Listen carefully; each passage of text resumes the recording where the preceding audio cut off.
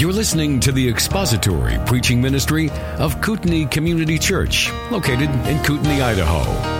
We pray that Christ is exalted and your spirit is blessed by the teaching of God's Word.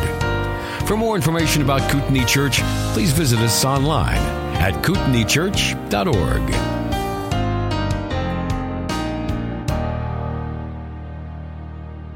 All right, well, we are continuing our series on how God wrote a book, and today we're still in Lesson 11, Defining and Defending the Canon. So if you have a workbook and you want to join us in your workbook, Lesson 11, Defining and Defending the Canon. And while you're finding your place, I'll just review what it is that we looked at last week. We first described what canonicity is. When we speak of something being part of the canon or left out of the canon, or something being canonical or non-canonical, we're referring to that list of books which we regard to be authoritative and inspired God-given Scripture. And so the word canon simply would refer to a rule or a stick by which you might judge something or measure something. It's the measure of something. And so a list of books, like the marks on a ruler, would be considered the books that are authoritative. And that list of books, which we call the canon, thus becomes the measuring rod by which all other things are judged. And that was the definition of canon. Then we described last week some of the concerns that raised, some of the things that happened that raised the need to determine, or at least to decide what a canon was and to determine what books belonged in that canon. We looked at the theological concerns. You had early church heretics like Marcion, who embraced some books and rejected other books, and even reject part of books in order to sort of keep his false teaching going. Then we looked at the ecclesiastical concerns that arose. Which books do you regard as authoritative to govern your worship as a church? Which books do you use for the evangelization of the pagans? Which books do you translate into other languages to evangelize people? Which books do you preach out of and teach out of and read publicly? And so there was that ecclesiastical, I'll get it, I'm going to get it, concern. Third, there was the political concerns. So you had the persecution of the early church. Really, persecution started around 63 AD and just spread and grew in intensity until Constantine, the rule of Constantine and his conversion in 312. And the persecution of Christians raised the need again to make the decision, or at least to know what books are authoritative. What books am I going to die for? What books am I going to hand over to authorities? What books am I going to work to preserve and to copy and to hide from those who want to burn Scripture? Those are the concerns, theological, ecclesiastical, and political, that plagued the early church, that raised the need to determine and to know which books were Scripture and which books were not. Cornell, after Sunday school last week, pointed out something that I hadn't thought of, and I should have mentioned this, but this is a good point.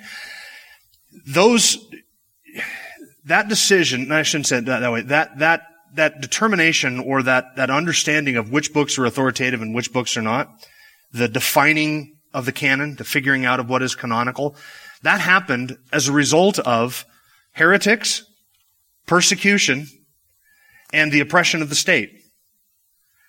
And I want you to remember that those were horrible things that happened to Christians, horrible things that happened inside the church, but it was the horrible things that happened to Christians and inside the church that really caused the church to crystallize this in their own view and understanding. And a lot of the defining doctrines of our Christian faith were defined and codified in the context of heretics who were plaguing the church. And when we looked at some of the early church heresies in that series we did on early church heresies, we saw that the rise of a heresy made everybody say, okay, what is it that we actually believe about this? And out of that would come a counsel and a confession and some sort of an understanding of those doctrines and a clarification. But it was those horrible things that happened to the early church that really drove the clarification of what is canonical and what is non-canonical. All right, so we're at number 3, Roman numeral number 3 in lesson 11 there. Why did this universal recognition take so long in the early church? Because we looked at last week that it was not until in the years 300 and 400 that you have sort of these public lists being produced of what is Scripture and what is not Scripture, which books we're dying for and which books we're not dying for. Why did the recognition of the 27 books of the New Testament not happen instantaneously in the church? That's one of the questions. Or at least the recognition of it universally not happen within the early church. And there are 3 reasons for this. And First of all, you have the geographical diversity of origin. You have books written from all kinds of different places. For instance, Jerusalem was the place of writing the book of James. Galatians was written in Antioch. 1 Peter was written in Rome, and 1 Corinthians was written in Ephesus. So you have a lot of New Testament books that are originating from all over the Roman Empire in all these various locations. It's not like there was one central hub where all of the apostles got together and wrote their books and then copied them and distributed them amongst the people. You might be in the city of Jerusalem and not know for a decade or 2 decades that Paul wrote a book to the Ephesian church. It might take 20 years for you to even see a copy of that. And that's difficult for us to understand it, but that's how the ancient world was. That's how writings happened 2,000 years ago. You might be in the city of Rome and not even be aware that there is a Gospel of Matthew written to Jews. Why? Because it doesn't get circulated, it doesn't get copied, it never landed in your church. So the geographical diversity of the origin of the books is one reason why an official kind of recognition or a universal recognition took so long. Second, there's the geographical diversity of destination. In other words, books were written to people in all kinds of different locations. Not like the entire New Testament was composed in one location and sent to a people group in another location. You had these books not only originating in different locations, being written in different locations, but they were being sent and distributed to various locations as well. Philippians was written to the Macedonians. Romans was written to Rome. 1 Peter was sent to Western Asia. Revelation was sent to Eastern Asia. Galatians was sent to the city of Galatia. Titus was sent to an island. All right, so the geographical diversity of the places to which the books were written. And then third, the diversity of the recipients. You had different groups of people. Some books were written to just one person. Paul wrote 1 Timothy to Timothy, and 2 Timothy to Timothy, and Titus to Titus. Matthew was written to the church at large. James was written to the scattered believers. 1 Peter had a geographical location in mind when he wrote to the saints who were scattered out, Bithynia and all those regions mentioned in the introduction to 1 Peter. You had individual churches to whom books were written, like the Thessalonians, the Corinthians, and the Philippians. And then Luke wrote his book to one person as well, right? One of the Gospels was written to just one person. Who was it? Theophilus, right? Acts was written to Theophilus. I think I mentioned this before, but do you realize that a quarter of the text of your New Testament was written to one guy, Theophilus, that we know virtually nothing about? That's wild, isn't it? Not 1/4 of the books, but 1/4 of the text of your New Testament was written to one man of whom we know virtually nothing, other than his name is Theophilus, and he had some sort of a title called the Most Excellent Theophilus, at least when Luke wrote the Gospel of Luke. So Norman Geisler writes this: with such a geographical diversity of origin and destination, it is understandable that not all the churches would immediately possess copies of all the inspired New Testament books. Add to this the problems of communication and transportation, and it is easy to see that it would take some time before there was anything like a general recognition of all 27 books of the New Testament canon. And yet all of those difficulties notwithstanding, the early church compiled collections of whatever books they did possess and whatever other literature they could verify, and they copied it and circulated it widely. All right. I need to diverge from our notes here for just a moment, because what I'm about to give you is not necessarily in your notes, so don't try and follow along at this point. Let's answer this question. We've got to answer this question before we can move on. Who determines if a book is canonical? Who determines if a book is canonical? I'll give you a second to think about it, and then I'm going to go ahead and take answers whenever you want to give me an answer. Remember, there's no such thing as stupid answers, just stupid people giving answers. So you can go ahead and give me an answer, and even if it's wrong, I will gently correct you. Who determines if a book is canonical? Who determines if a book belongs in the New Testament? Peter? God? That's one answer. Ultimately, he would, right? He wrote it. Okay, any other answers?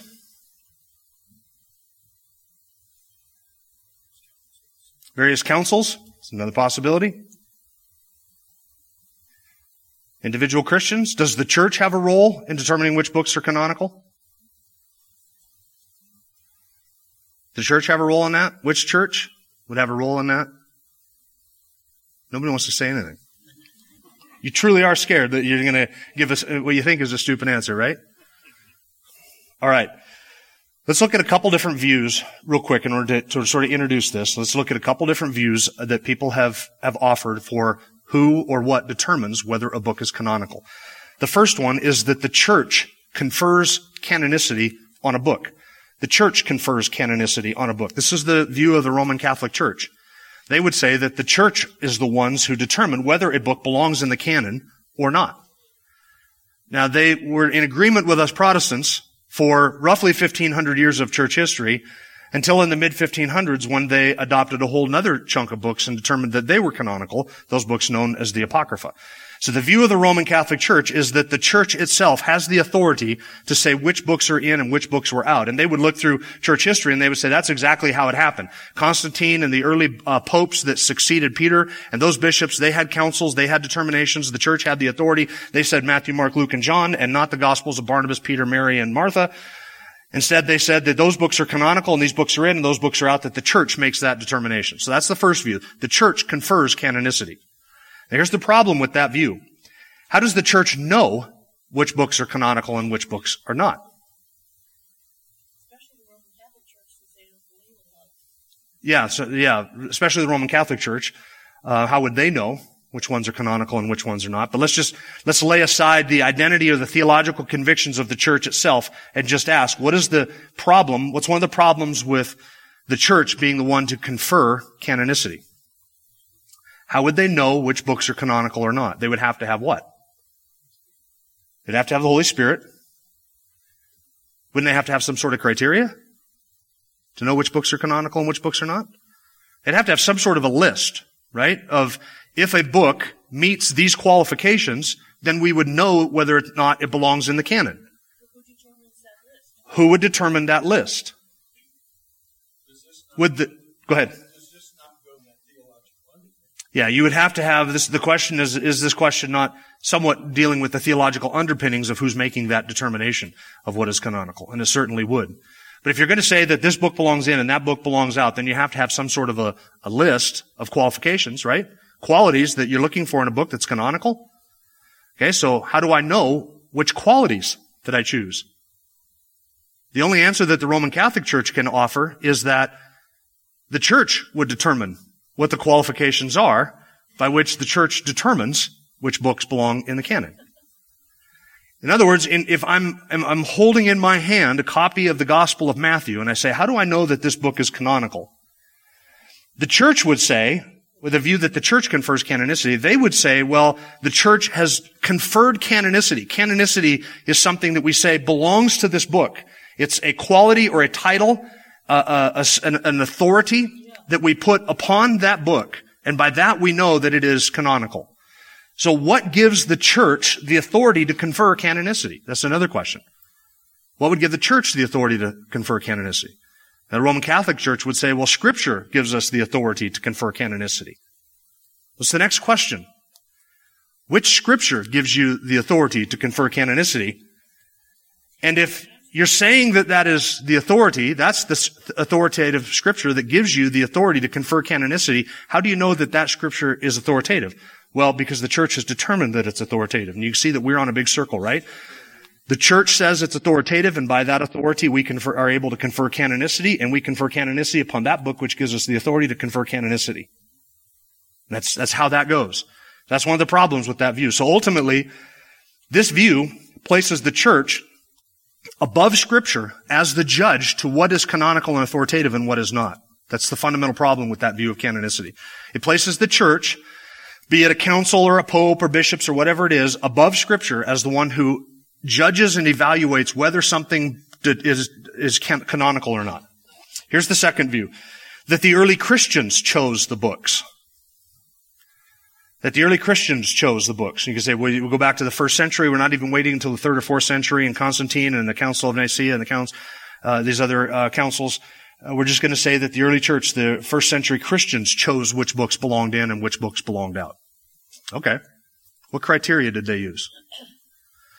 How did the early church do this? Did the early church Christians vote on it? Did they take a vote in Corinth? Okay, we got a letter from Paul. Who votes that this is canonical? Is that how they worked? And we got another copy of a letter that Paul wrote to the Thessalonians.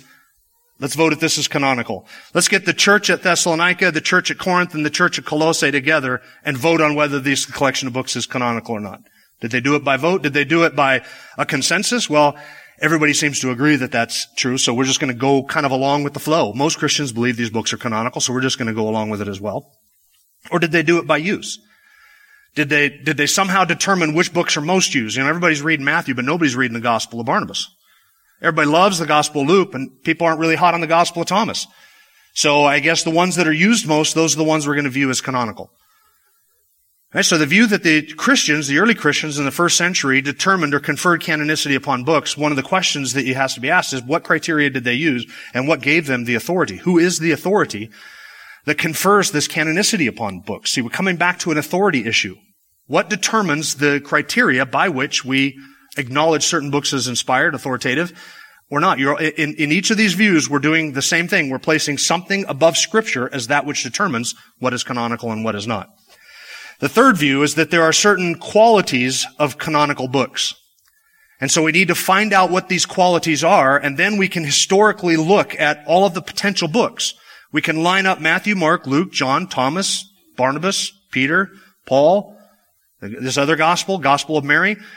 The Gnostic Gospels, we can line them all up, and we'll just ask which of this collection of 27 Gospels that were written in the first 300 years of the church, which of these 27 have these qualities? And if they have those qualities, then we'll set those aside. Those are canonical, and the others are not. What is the problem with that approach to canonicity? Differing opinions. What are the criteria? And how do we determine what the criteria are? What is the authority that is outside of Scripture that tells us what is Scripture? That's the problem with that view. Who determines what that standard is and by what authority? Now note, I want you to know something. Canonical books will all have certain qualities. They will all have apostolic authority. They will all be living books. They will all be inspired. They'll be inerrant. They'll be preserved. They'll have certain qualities that all canonical books will share. But the question is, what makes those books have those qualities? Do we look for those qualities? Do we know that those qualities exist because of some authority outside of Scripture? And then once we find those qualities in a book, we say, okay, that one belongs in our Bible. And when we don't find those qualities in a book, that one doesn't belong in our Bible. So are those qualities something that is outside of Scripture? These things, inspiration, authority, inerrancy, etc., those qualities mark the books because they are canonical. For instance, widespread acceptance of a book in the early church did not make it canonical. Its canonical status made it widely accepted. I want you to understand the difference between these two things. When we say that this book was widely accepted amongst Christians, okay, that's not what makes it canonical. We don't say if it's widely accepted, that makes it canonical. It was widely accepted because it was what? Because it was authoritative. It was Scripture. That's why it was widely accepted. So with all of these competing views of how we determine what books belong in and what books belong out, the problem with all of them is that we are appealing to a standard outside Scripture to determine what is Scripture. So we come back to the question, who determines if a book is canonical? It obviously can't be the church, because that would suggest that the church is a higher authority than Scripture. It obviously couldn't be the early Christians, because that would suggest that the Christians themselves were an authority over Scripture. And it obviously can't be because they have certain qualities, because then that would suggest that those qualities themselves, which we determine outside of Scripture, then become the standard by which we see them as Scripture. Thomas.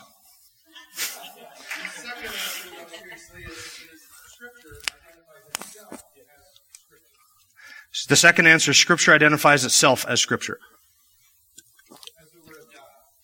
As the Word of God. It does, but there are other books that also claim to be the Word of God. So that has to be, we talked about this before, that's a necessary condition. Scripture has to say that it is from God. Any book that is from God would tell us it's from God, but it's a necessary condition of Scripture or canonicity, but it's not a determining one, because the Book of Mormon also claims to be from God. The Quran also claims to be from God. The Bhagavad Gita also claims to be from God. So that's not sufficient. It has to be there, but it's not enough to determine canonicity. Okay? So, now we're back to your canonicity, now back to the workbook in lesson 11. Who determines what is canonical? Another way we could say it is, who determines what is authoritative? That's actually a better way of asking the question. because it removes the presuppositions that there's something outside of Scripture that we measure Scripture against. Let me ask the question this way. When does a canon come into being? And we've talked about a canon, a list of 66 books, 39 Old Testament, 27 New Testament. So here's the question. When does a canon, a list of books, when does a canon come into being? Was there a canon before God inspired a single word of Scripture? Did a canon exist? Is this hard to answer? Did a canon exist before God inspired a single word of Scripture? So there was no written revelation, no divine written inspiration whatsoever. None of the 66 books. Was there a canon at that point? Didn't God determine what will? Sorry, what? In God's will there was, but in terms of if you lived back then and you said, okay, what books are authoritative? What belongs to the canon? That would have been a nonsensical question, wouldn't it? Okay? So did a canon exist before God wrote a book, a single book of Scripture? The answer to that is no. What brought a canon into being? When God wrote a book, the canon came into being. Let's assume, because I think a case can be made, that Job is the first book of the Bible written, the oldest book that we have. Okay? When whoever wrote Job, how many books were in the canon? 1.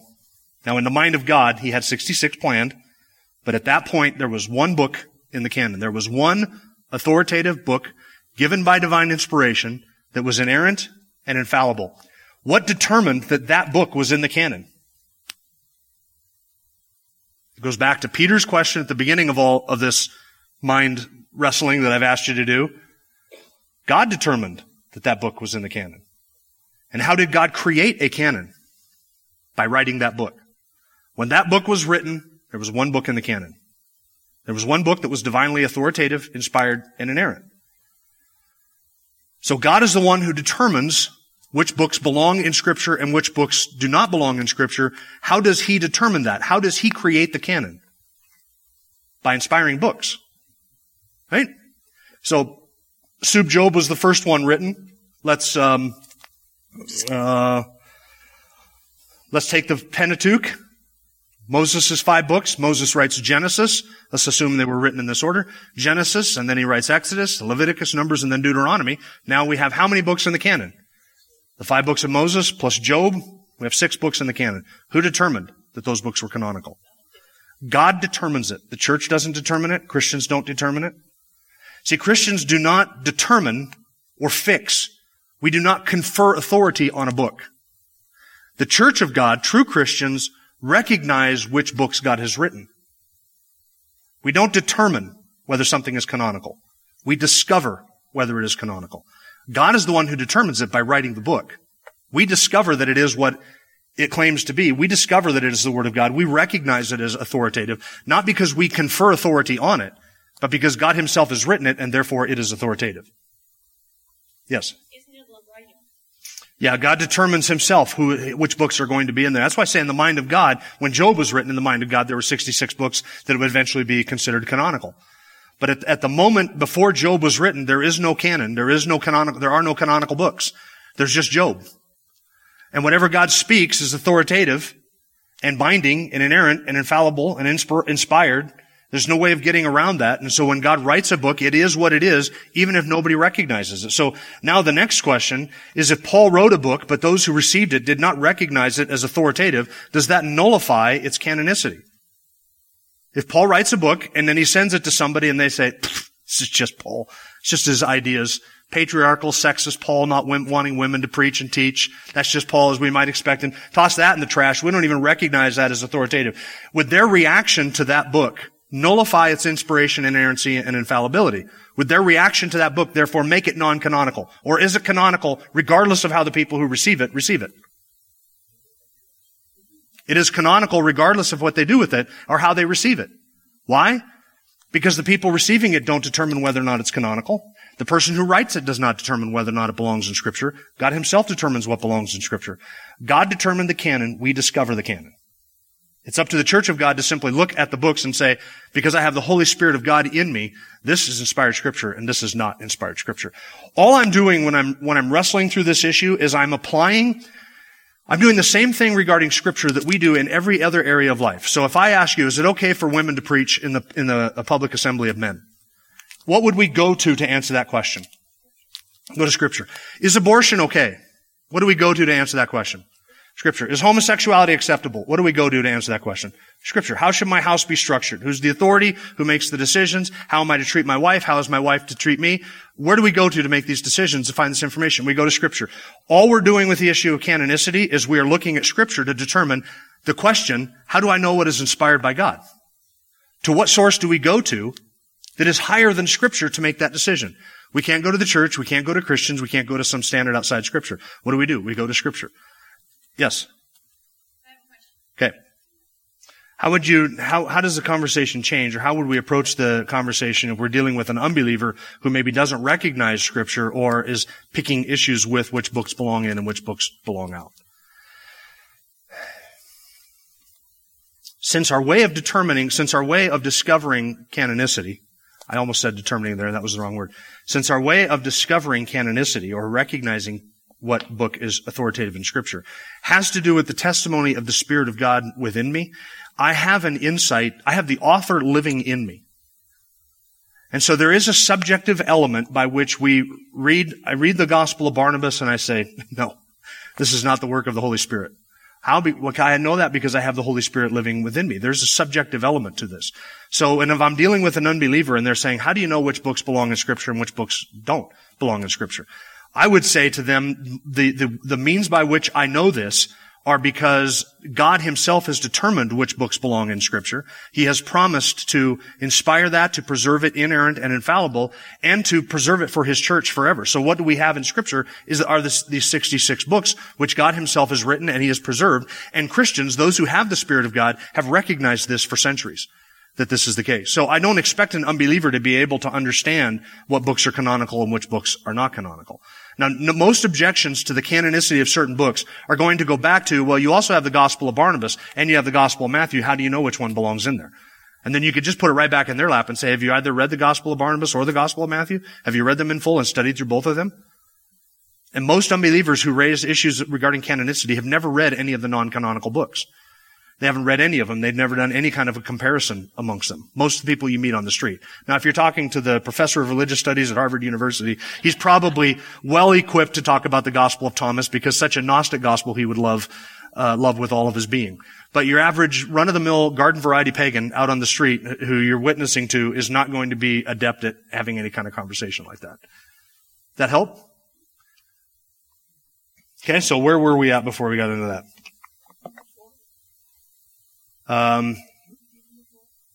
Do we do number 4?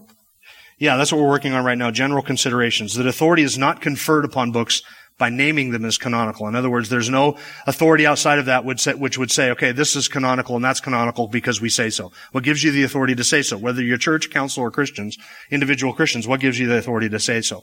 In all of those issues, we come into a needless circular reasoning with all of the other views. I'm suggesting to you that God Himself has determined it, so our arguing in a circle goes right back to God. He determines it, and since He has determined it, and this is why we spent time talking about inspiration, inerrancy, infallibility, and the doctrine of preservation, since God Himself has determined that, and He has promised to hand off to us His revelation to us and to preserve it for us, we can simply look at what has God done in history to preserve these writings, and then we as Christians can say, we recognize because we hear the voice of the shepherd in Scripture. This is not private revelations, God whispering in my ear and all that nonsense. We hear the voice of the shepherd in Scripture. We hear Him when He calls to us. There is a spiritual reality that is true for those who belong to Him, and that is that we have the ability to tell what comes from God and what does not come from God. I don't expect pagans to have that ability. I don't expect undiscerning people to have that ability, but I do expect Christians to have that ability. So then the question is, what books have Christians universally recognized as divine inspiration from the very beginning? That would be the next question that we ask. And so we're asking that question not because that's the criteria that makes it canonical, but rather that is what I would expect from a canonical book.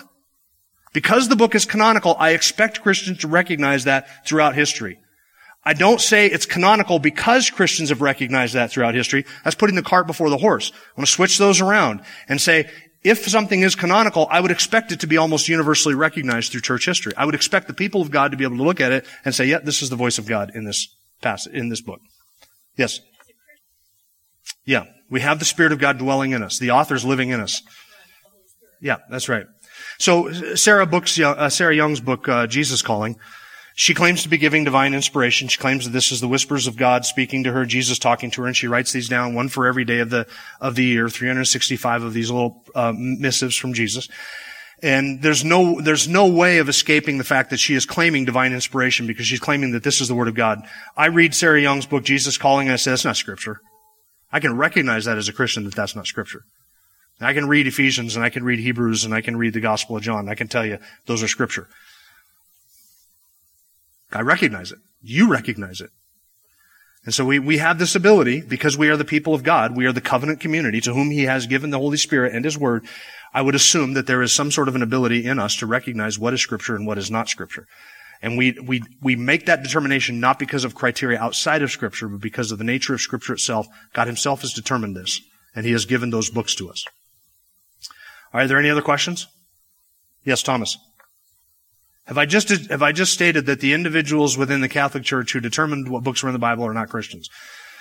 No, that's not what I was saying. I don't, those people who lived back then, I can't know whether they're Christians or not, so that's not my place to judge that. I'm simply saying that the view of canonicity that the Church determines what is canonical, that is caught in an endless regressive circular reasoning, and it's not biblical because it makes the Church authoritative over Scripture. And it is Scripture that creates the church, not vice versa. Scripture creates the church. Scripture creates the people of God, regulates the people of God, and therefore it cannot be the church that creates what is Scripture. Say that last part again. It's possible that they were not Christians. It's also possible that the Roman Catholic Church in 1500, when they add the Apocrypha, had different theological or ecclesiastical reasons for doing so, other than the fact that there had already been a recognized canon for 1500 years. And they did have that. They did have a motivation. It was called the Reformation, by which they grabbed all of these other books and said, here's our authority, and we're just going to add these in. So whether those people were Christians who did that or not, I'm not determining that. I am saying that in terms of our view of canonicity, we come back to the fact that the canon is a self-authenticating entity. The canon exists, whether we recognize it or not, whether anybody likes it or not. The canon exists. God Himself has determined it, and it authenticates itself. It is what it is, and it shines like a light, and believers understand and recognize what that is. Yeah, Peter? Is it possible that in the future we could dig up a book that would be added to the canon? And I would say no, because of what we're going to cover next week. We'll talk about it next week. See, I have to assume, there's an assumption that I'm making, and everybody makes assumptions when you're dealing with this issue. So people who disagree with me, they have all kinds of assumptions that they make as well. I'm going to put one of my presuppositions out on the table. If God wanted us to have a book today that is considered canonical, it would have been given to us 2,000 years ago. And it would have been recognized by the church for all this period of time. That's an assumption that I make going into it. I don't think that there is some book out there that God has neglected to give to His church for 2,000 years. And suddenly it comes on the scene. If we discover Paul's second letter to the Corinthians, his first letter to the Corinthians, we have 1 Corinthians is actually the second letter Paul wrote. 2 Corinthians is actually the fourth letter that Paul wrote. We have a first and a third that have not been preserved for us. Does that mean they weren't authoritative? They were authoritative because Paul wrote them. But are they canonical today? If we were to discover one of those in a cave in Africa somewhere, or a modern Dead Sea Scrolls discovery, and we thought, man, this is the Apostle Paul. I mean, his DNA is on this. Is the actual original document. Would we consider it canonical? Would we accept it and put it into our New Testament as 1 Corinthians and then renumber them? Right? 1 Corinthians, 2 Corinthians, and 3 Corinthians, would we end up doing that? And the answer to that is no, because our belief is that if God wanted that for His church, for His covenant community, it would have been there from the beginning, preserved for us from the beginning. Because God has promised to give us an inerrant, inspired, infallible, and preserved revelation. That's the presupposition. Okay, I'm bringing reformed presuppositions to this argument. God Himself is the authority. He determines this, and if He wanted us to have that, we would have had it forever. So even if we discovered it, I would say it's non-canonical. It's like the Didache. Look, if we discovered Paul's a shopping list, I need tent fabric, I need thread, I need needles, I need some labels, I need some ink and some dye. If we discovered that and it said, Dear Timothy, fetch me some, and he had to list and then sign the Apostle Paul. Would we simply say that because Paul wrote it, and we now have discovered it, that is therefore canonical? And would we call it the book of shopping list? And what did I preach from it? Stand up here and say, turn in your Bibles to the book of shopping list. We're going to go through Paul's shopping list. Would we do that? Just because he wrote it? No, we would not. And so it's the very same thing with the books that we might discover today. What God wants to have is there. That is a presupposition that we bring to this enterprise. All right, any more questions? Yes, Jack. If we were in a church that was preaching from the Gospel of Thomas, how would we get out of it? How would we realize that that is not canon? In the same way that if you're in the Mormon church and you're told that the Book of Mormon, the Doctrine and Covenants, Pearl Great Price are Scripture, and then God saves you, you would soon realize that these are late additions, and in studying those things, you as a believer would have a recognition that these things are not canonical. So you would be I would put you in the same class as a Mormon who is in a situation where you're being told that these things are authoritative, and it might take some time for God to save you out of that, sanctify you out of it. But I believe that he eventually would, because those whom God saves, he eventually grows and removes them from false doctrine. Yeah, Brian. So Brian says he's a little uncomfortable when we talk about feelings.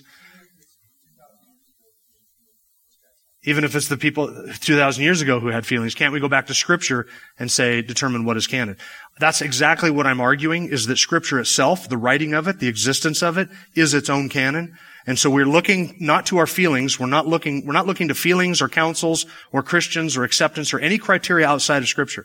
We're simply saying God has promised to give us His Word. He's promised to preserve it, and He has.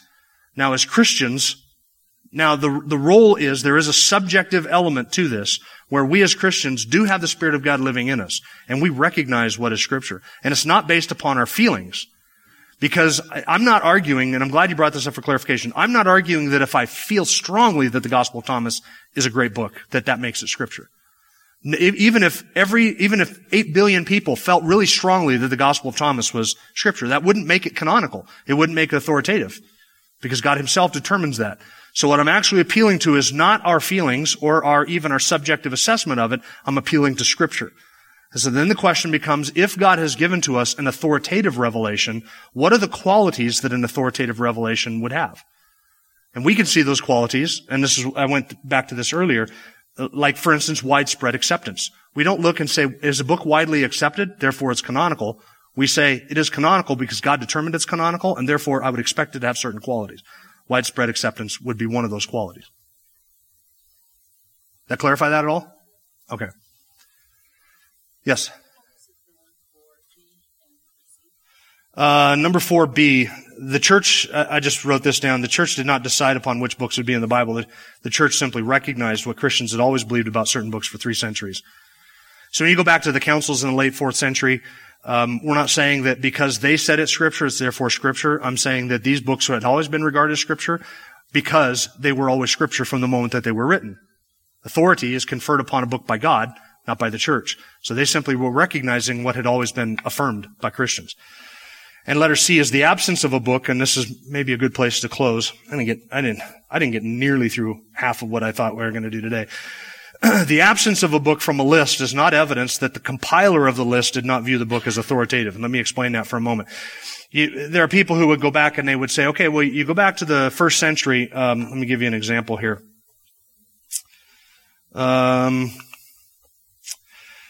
Irenaeus of Lyons, who lived in 125 to 200 AD, he was a student of Polycarp, who was a disciple of John the Apostle. He wrote the book Against Heresies in 180 AD. He quoted from every New Testament book except Philemon, 3 John, James, 2 Peter, and Hebrews. Now, he accepted Matthew, Mark, Luke, and John as authoritative, but Irenaeus quoted from all of our 27 books except for 5 of them. There were 5 of them that he didn't quote from in his writings. So do we look at that and say, well, Irenaeus did not regard those books as authoritative? Would you look at that and say, would you be justified in coming to that conclusion? Just because you can find an early church father from the first 300 years after the apostles that didn't quote from a certain book or didn't reference a certain book, does that mean that they didn't view it as authoritative? Doesn't mean that at all, does it? It just means they didn't happen to quote from it. You'd be hard-pressed to find in any of my writings a quotation, any of my published writings, a quotation from 1 Chronicles. Doesn't mean that I don't think 1 Chronicles is a scripture. It just means that I haven't had the occasion to quote from it. If you were to judge what this church viewed as canonical by what I preach on a Sunday morning, what conclusion would you come to? He really thinks the Gospel of John is canonical and the book of Hebrews, and he must really believe that Ecclesiastes is canonical because he taught that in Sunday school once and preached through it twice in his 25 years of pastoring. So you can't judge, you can't go back to the other church and look at what they published or what they wrote and what they said and say that they didn't recognize those certain books. They might not have known about those certain books, or they might not have had opportunity to quote from those certain books. That was what number 3 there was supposed to be. All right. Are there any questions about that issue? We went really deep into something here that I hope got you to thinking along certain lines and kind of laid a little bit of a foundation for what is coming up. We're going to talk about what canonical books, what qualities they all have in common, and how the early church sort of looked at those books and what they saw in those books. Any other questions? We'll do that next week. Yeah. Okay, so what about books in the Bible that certain people say should not be? I would say that is in the same camp as Marcion, who did the very same thing. Marcion, to reverse that, remember Marcion accepted all of Paul's writings and the Gospel of Luke, but none of the other books. So I would say that they've got it wrong as to which books are authoritative and which books are not. Yeah, that's just it. You're wrong. You've got the list wrong. And you're going against years of church history and understanding of how we got those books and why those books are in there. And the fact that you cannot see that Mark is inspired or Luke is inspired is a you problem, not a problem with the book. Thank you for listening to the latest podcast from Kootenai Church.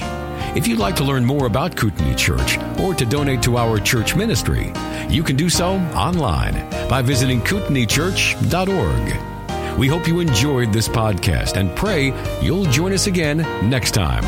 Once again, thank you for listening.